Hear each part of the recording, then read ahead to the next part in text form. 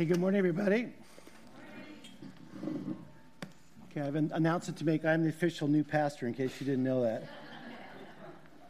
Just kidding. All right. You got a little worried, didn't you? All right. Hey, my name is Bobby DeLancelotti, and I live in Cayucas, California. And I've spoken at Lifewater. I've spoken at Highlands several times. I think it's my third or fourth time in Highlands. And I love this church, feel kind of a part of it, kind of connected at the hip with it. You guys have been great supporters and advocates for us at Lifewater, so thank you so much for all you've done and who you are and how you guys just do life and do church. I'm really excited about it. And the one thing, just a little commercial, is that the Alpha course that was advertised that you saw earlier in the video, it's an amazing opportunity if you've got unchurched friends that are interested, seekers, agnostics, atheists. It's a place where no question's too simple or too hostile. You can let heresy fly, and you can just sit there, and great things happen around a table because you discuss questions based on the talk. And it's really a safe, fun place to bring your friends. And so I would just highly recommend. I had the privilege of teaching Alpha for a couple of years. I know Nikki Gumbel really well. It's an amazing opportunity to kind of engage and invite friends, and in a kind of low-key, safe environment, which I think a lot of people are looking for. They can really ask questions and not be judged for their questions. It's kind of nice to have that, right? Cool. Okay, well, today is How to Neighbor, and there's a typical Pastor Robles family right there. Okay, not so funny. Okay. And that subtitle is Loving Others for the Sake of Christ. And so I want to talk a little bit, what does that look like? How do we love others for the sake of Jesus? You know, when you think about it, really, I mean, that's the great commandment is what? To love God with all you got, right? And what's the second one? It's to love your neighbor as yourself, right? You want to love your neighbor. So this is really important to God. And so it's really important, and it's important on the heart of Jesus. And we want to love us for Jesus' sake, because we want to be able to share that love and to be able to demonstrate that love. And I have this great quote by St. Augustine I want to share with you. St. Augustine, lived in the 3rd century, is one of the early church fathers, and listen to what he says. He says, "What does love look like? It has hands to help others. It has feet to hasten to the poor and to the needy. It has eyes to see misery and want. And it has ears to hear the sighs and the sorrows of others." That is what love looks like. Is that good? See, folks, not only is that what love looks like, but guess what? That's what Jesus looks like. And we are called to embody Jesus, right? We're to represent him. He lives in us. If you're a follower of Jesus and you're a Christ follower, you take Jesus where you go. So we get to be his hands. We get to be his feet. We get to be his mouthpiece. We get to, illustrate this life that we live by the way that we live. That these things are real and genuine by the way that I live my life, by the way I demonstrate my faith. These things are so very important. And I just want to make a comment right off the bat. And I think unless you and I understand the value of God's heart for others, of his heart for the poor, those are on the margins, the single parent, maybe the immigrant, maybe the person that doesn't look like you, or maybe it's not the same color, whatever it may be. Unless we understand the value of that, God's heart for the poor and for the least, I believe that you and I will never make the changes in our lifestyle or in our attitude necessary to really significantly impact your community here with the love of Jesus. See, we've got to be able to take our blinders off, and we have to be able to see the gospel in its all its naked, raw form, that the beauty of Jesus and the simplicity, the things that he's called you and I to walk in and to emulate. When John the Baptist gathered his disciples around him, and he said, "Hey, why don't you would you do me a favor, go ask Jesus, are you the expected one, or should we expect something else?" Do you remember that in the Bible? It's actually in Luke chapter 7. And I'm going to read verses 20 through 22, or 21 through 22, kind of the response. So when when the men came to Jesus, they said, "Hey, John the Baptist sent us to you to ask, are you the one who is to come, or should we expect someone else?" And it says, at that very moment, at the very time, Jesus cured many who had diseases and sicknesses and evil spirits, and he gave sight to many who were blind. So he replied to the messengers. Here's Jesus' response to John the Baptist's disciples. You take this word back to John. He says this, go back and report to John what you have both seen and heard. Okay, it's important, seeing and hearing. The blind receive sight, the lame walk, those who have leprosy are cured, the deaf hear, the dead are raised, and the good news is preached to the poor. See, the proclamation of the gospel to the poor was one of the visible signs of the inbreaking of the kingdom of God. See, when Jesus came, he came to establish the kingdom. The kingdom of heaven, the kingdom of God, those are synonymous terms, right? So what Jesus isn't talking about just getting to heaven at some later time. The kingdom of God is the rule and reign of God. And Jesus came, and in Jesus, the kingdom was fulfilled, but it's yet to be consummated. So we live now as a people in the presence of the future. You know, the kingdom has come, but it's yet to be, the kingdom will be consummated at the second coming. So now we live in between the times. No wonder Jesus taught us to pray, Lord, your kingdom come, your will be done here where? In Paso Robles, here on earth, as it is in heaven. So the rule and reign of God, the presence of God, the kingdom of God, that we were to emulate. You know, in God's kingdom, guess what? There is no hatred. There is no poverty. There is no children dying for lack of clean, safe water. There is no, homophobic attitudes. There is no arrogance. There is no prejudice. There is no fear. And this is what we're to go to make. We're to come and be a people that make wrong things right. We're to come and be a people that demonstrate this new reality, this new kingdom people. And we're a kind of people that's kind of people that we are. And Jesus taught the message of the kingdom by both what he said and by what he did. Remember, Jesus was a word worker. He preached the words, and then he demonstrated his works.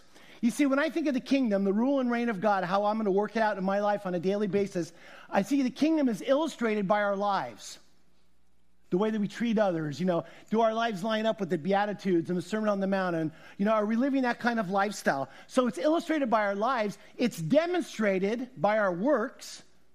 By what we do, praying for the sick, but caring for the poor and feeding the hungry, whatever it may be, being, loving your neighbor, whatever it is, and that's proclaimed with our words. But oftentimes in the West, what we've done, we've been really good at proclamation, but not very good at demonstration and illustration. Do you agree with me? Okay, I like your enthusiasm. Okay. It's true. And so the reality is the gospel is good news to the poor. And I'm going to say something, and you might not agree with it, but don't throw me out yet. I'll just say this. If it's not working to benefit the poor, the oppressed, the most vulnerable, those on the margins, then I would question whether it's really the gospel. Jesus said it this way in Matthew 9:35. There's one of those summary statements about Jesus. And it says, Jesus was going about in all the towns and villages, teaching their synagogues, preaching what? The good news of the kingdom, and healing every disease and every sickness.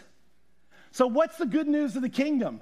Well, that one day you're going to get to heaven. Well, that is good news. No, the good news of the kingdom is simply this, that the king is here, that he's in our midst, that we have a God who cares, a God who's concerned, a God who's involved, a God who's engaged, a God who knows our pain, who knows our suffering, a God who's been tempted in all ways as we've been tempted, but without sin. The Bible talks about this word in the Greek. It's kenosis. It's the self-emptying of God. It's what Jesus did by taking on being fully God, but yet fully man, taking on flesh and blood. He knows our pain. He knows our difficulties. He knows those things, and he's here. He's here to save us. He's here to rescue us. He's here just not to take us to heaven. He's here to bring heaven on earth. That's what the kingdom's all about. I think somebody's here, aren't they? Sada's here. Hi, Sada. Hey, Matt. They're back from England. You guys make sure to love on them when you see them. But the kingdom is here, and the king is here. That's what we need to emulate, understand, that he cares about the poor. He cares about the immigrant. He cares about the single mom. He cares about those that are most vulnerable, those that are living on the margins. God's heart breaks for the poor. And folks, you and I have been called as his covenant people to reflect that heart, to emulate that heart, to demonstrate the heart, to live out the heart. And you say, well, wait a minute, Bobby, who are the poor? I don't know very many poor. Well, let me just share with you a story from Mother Teresa. This is a great book, In the Heart of the World by Mother. By the way, do you guys know that today Mother Teresa is being canonized as a saint? I mean, today she's getting the official hands-on from St. Francis, or Pope Francis, rather. Maybe St. Francis too, but so she's actually becoming canonized here. But listen what she says about poverty. She says, one day I visited a house where our sisters shelter the aged. This is one of the nicest houses in England with beautiful furniture and very precious things. Yet there's not one smile on the faces of the people. All of them were looking towards the door. I asked the sisters in charge, why are they like that? Why can't we see smiles on their faces? The sisters answered, well, the same thing, Mother, happens every day. They're always waiting for someone to come and to visit them. Loneliness eats them up. And day after day, they don't stop looking. But yet no one comes. Listen what she says. Abandonment is an awful poverty. Is that true? This is what she says. There are poor people everywhere, but the deepest poverty is not being loved. Is that powerful? She says the poor we seek may live near us or far away. They can be materially poor or spiritually poor. They may be hungry for bread or hungry for friendship. They may need clothing, or they may need the sense of wealth that comes from God's love. They may need the shelter of a house made with bricks and cement, or the shelter of having a place in someone else's heart. And so Mother Teresa's talking about, says the poor are everywhere. But what we have to do is begin opening up our eyes and seeing. We have to take our blinders off and say, God, would you give me the eyes to see the way that you see? God, would you give me, God, a heart that cares the way that you care? You see, we can go through life without even knowing with these blinders on. We're all busy. We all have things to do. We're all kind of charging out the door, but he wants us to open our eyes and look and see. Now, when we think about the mission of Jesus, he's our model, so we want to live a life that reflects him and emulates him. Let's think about what Jesus' mission was. And Jesus' mission, his mission statement is very clear in Luke chapter 4 when he enters into the temple, and he picks up the scroll. And just that day, the scroll just so happened to be opened up to the prophet Isaiah. And Jesus is quoting Isaiah chapter 61. And he said this in Luke chapter 4. As he picked up the scroll, he said, the Spirit of the Lord is upon me because he has anointed me to what? To preach good news to the poor. What's this good news? He sent to proclaim freedom for the prisoners and recovery of sight for the blind, to release the oppressed and to proclaim the year of the Lord's favor. Jesus' mission was to proclaim and to demonstrate good news to the poor. Now, in the first century thinking, if you were rich or well off, there was a common belief. That means that was a sign of God's blessing. That means you had God's favor in your life. That means God really, you're one of his favorite. That means that you're special to God. But if you were poor, if you were sick, if you had a disability, or if you had a certain disease, what that meant is that you're out of favor with God, that there must be sin in your life, that you're under judgment, or possibly you're being punished by God. And so what Jesus does is Jesus comes on the scene and says, hey, well, guess what? No way.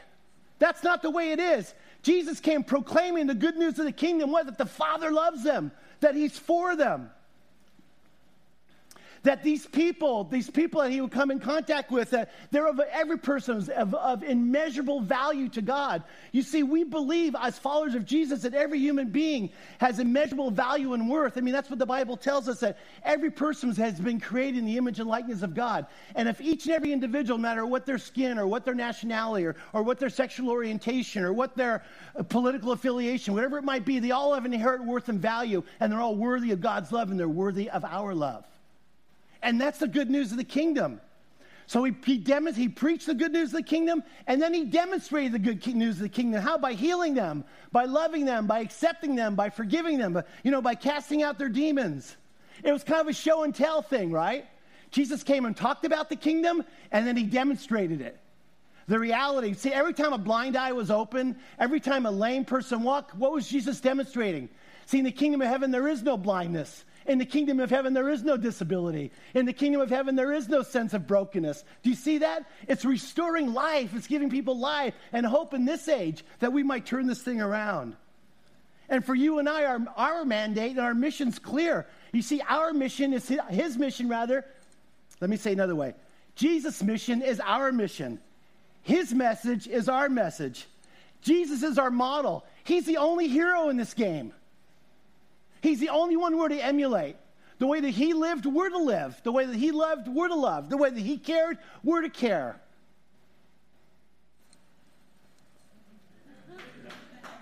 I hate having all the lights out. I can't see everybody.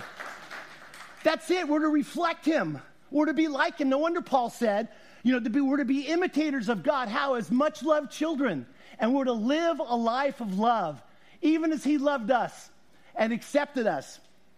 You see, this is the life we've been called to live. We're to imitate him. We're to be like Jesus. And you say, Bobby, I can never be like him. Well, the journey is the destination, gang. None of us have arrived. None of us have it together, myself included for sure, but I'm on this journey. I want to be like him. I want to be changed from the inside out. I want to reflect him to my children. I want to reflect him to my neighbors. I want to reflect him to my community. I want people and Cayucas to see there's a God in heaven who cares, who knows, who's involved, who loves, who's genuine, who's real, who's touchable. And see, that's what we do. And when we think about loving our neighbor, how do we neighbor? How do we love others? How do we love for the sake of Christ? That's how we do it. We surrender our lives to him so he might change us from the inside out. He must make us more and more like him. Well, if Jesus is our model, then we have to ask this question, okay, well, how did Jesus really live? Well, I want to give you just a couple of points how Jesus really lived. First of all, remember this. This is very important, that Jesus identified with the poor. Even at his Jesus' birth, Jesus was born as a refugee, as an immigrant baby, under Roman occupation. And I think that even his entry into the world, Jesus entering into the world is one of the most profound revelations of what his message to mankind really is. Because who would look to a stable to go find God, right? Some smelly old first century stable. No way to go find God. Remember this, Jesus was and is the King of Kings and the Lord of Lords, but he was neither born nor did he live like a king in this life. He gave himself up for the sake of others. And I think the message of his birth really issues not only a major challenge to our culture, but I'll tell you what, it issues a major challenge to the church. Are we reflecting him? Do we look like him? Do we care like him? Are we moving in that direction? You're going to say, Bobby, I can never be. Hey, we're all in this thing together. That's why we need to encourage one another. We need to pray for one another. We need to, just kind of say, come on, we can do this thing together. Thank you. So Jesus identified with the poor. Jesus came for the poor. You know what Jesus did? Jesus hung out with the poor. If you would have hung out with Jesus and his men, and some of the gals that hung around, you would have probably smelled fish, they're like average people just kind of hanging out. But, Jesus was touchable. Jesus was real. Jesus was out among the people. Jesus didn't, live in and work in an ivory tower and say, Peter, Paul, take a message. Tell them I'll be back, next Monday. He didn't do that. He was out amongst the people. He put kids on his lap, right? He was touchable. He was engaging. He was in the community. He was surrounded by people all the time. And Jesus had one of the greatest names. I don't know if this was meant to be a mocking thing on Jesus, but I think what an incredible compliment. Jesus, one of his names were a friend of tax gatherers and sinners. I mean, swear to God, I want that on my gravestone if I have a gravestone. Wouldn't that be great, just think of church at Highlands. Friend of, ranchers and rednecks. I don't know, or some, sorry. Bad Bobby. Just teasing. I want to see if you're paying attention. Okay. But friends of, friend of the friendless, friend of the neighbor, whoever it may be. So Jesus hung out with the poor. Jesus identified with the poor. And not only that, Jesus ministered with the poor. The word minister just simply means to serve. He didn't just serve them. He served with them. He brought them along too. Remember, Jesus said the Son of Man did not come to be served, but what? But to serve and to give his life as a ransom for many. You see, folks, he became like us so that you and I may become like him. That's the highest goal in our life. That's the highest attainment, is to be more like Jesus. That's what he wants us to do. And the essence of servanthood is to live out our lives for the sake of others. See, folks, God has called the church today to live and to die for bigger things. I'll say it again. God has called the church today to live and to die for bigger things. Oftentimes around Easter time in my neighborhood, a lot of people put up these big posters that have, hey, come to church on Easter, and they're really cool posters, and they quote 1 Chronicles 16:9. You guys know what that verse is? if my people are called by my name, will humble themselves and pray and seek my face and da-da-da-da. And I always go, and I was thinking, why are we trying to get the community to repent? If just the church would change, we couldn't hold buildings big enough for people to come. So the essence of servanthood is to live out your life for the sake of others. That's the kind of life Jesus led, and that's the kind of life you and I have been called to. John Wimber, who was the founder of our movement, the Vineyard, I remember hearing him years ago, and he said this about the church. He said, the church is not an organization, but a company of people who lay down their lives for the sake of others. Is that hot?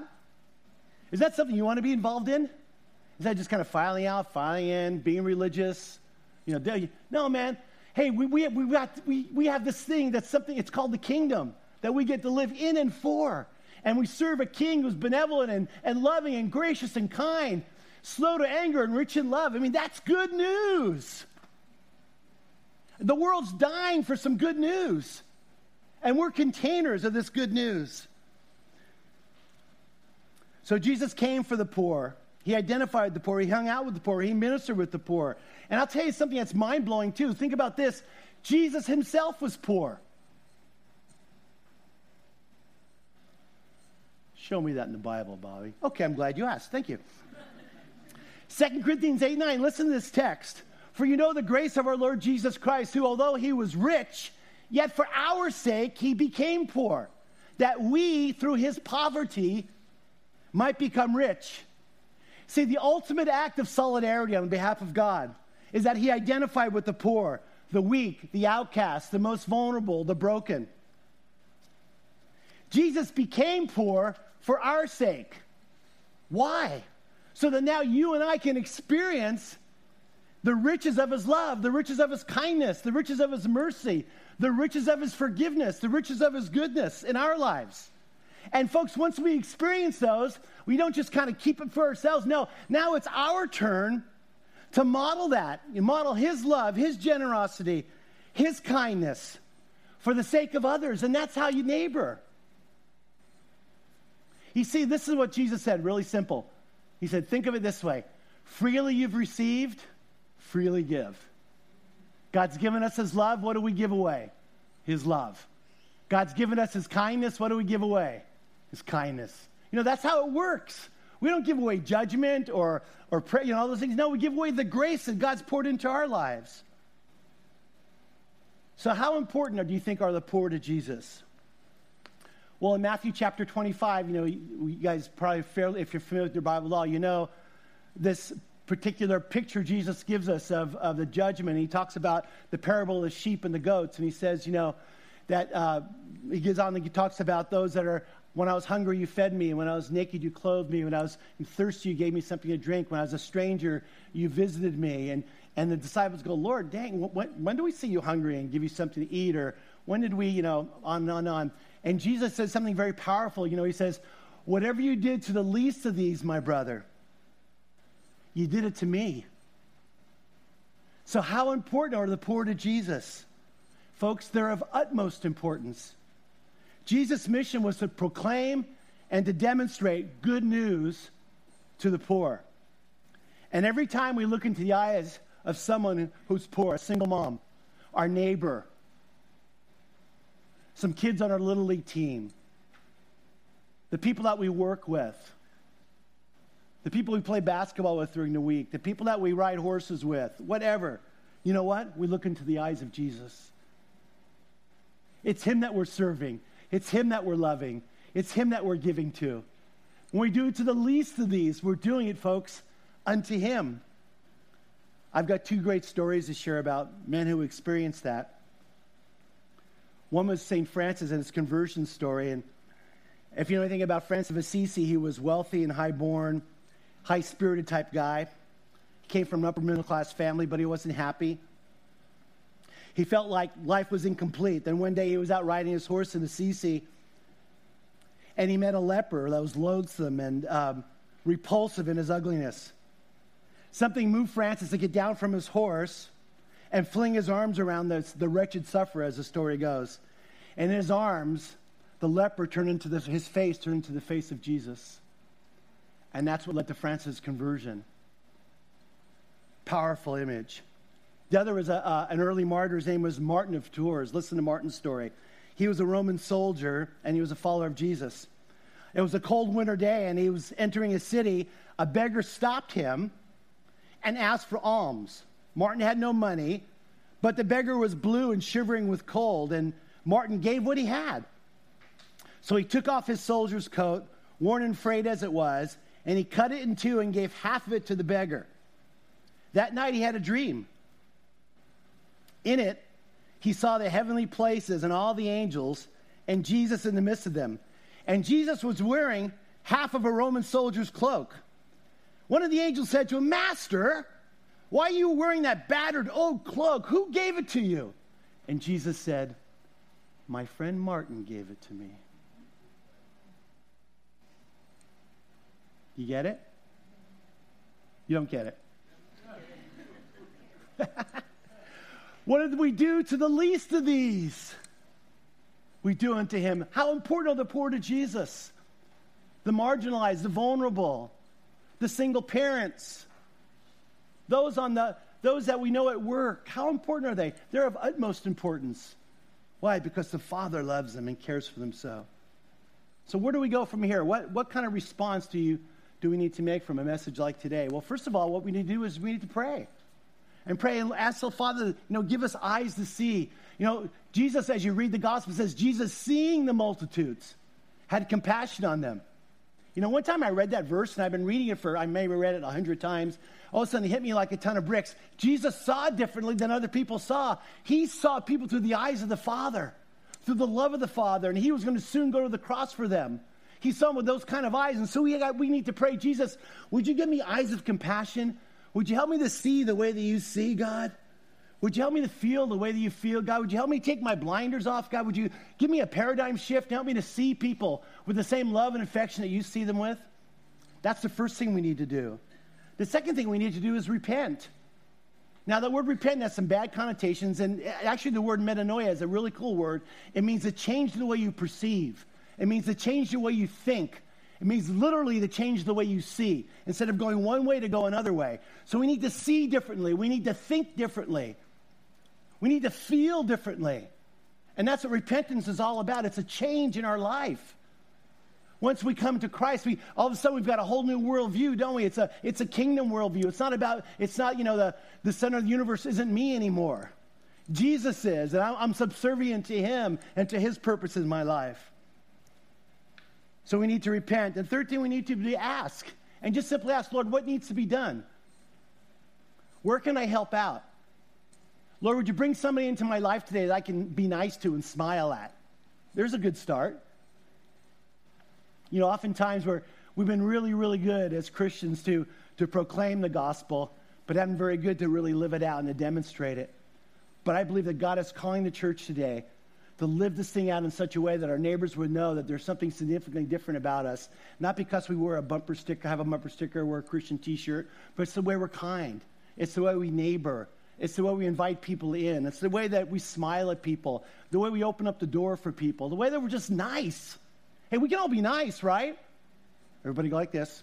Yes, Bobby, we can all be nice. Good. And remember, we can't do everything, but doing nothing is no longer an option. You know why? Now you know. Mother Teresa has a great quote, and we're celebrating her today, so I'll share one of our most favorite quotes. She said, there's many, many people in the world today that want to do big things for God.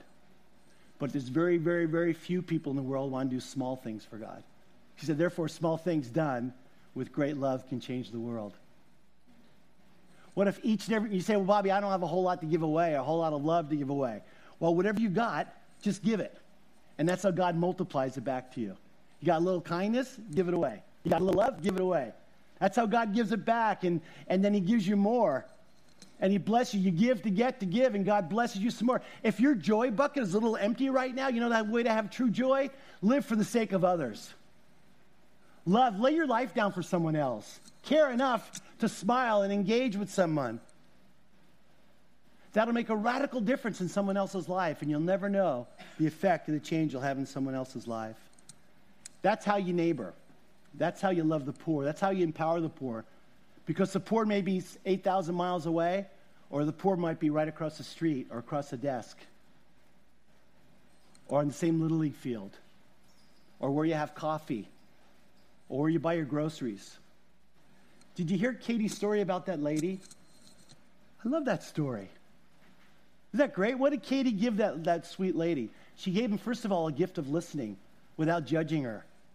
She sat and gave her the gift. You know what a precious gift it is to give someone the gift of listening without forming a judgment in your head and throwing back a scripture verse at them or trying to change them, just listening? I mean, that's precious. And when she comes back 2 years later, she goes, thank you. You know, you've changed my life. You've touched me. You've made things are better because of you. See, folks, our job's to love. God's job is to change people. We don't need that's the Holy Spirit's job. Our job is to be ambassadors of love. And one thing the Lord is continually teaching me and actually pressing me on consistently is, Bobby, I want you to die to your need to be right all the time and learn to love without an agenda. I tell you, I have an agenda sometimes. I don't even realize it. But I want to love extravagantly. I want to love generously. You know why? Because that's what Jesus does and did and continues to do in and through his church. So would to God we be those ambassadors of his love, huh? Each and every one of us. All right, bless you guys. Thanks.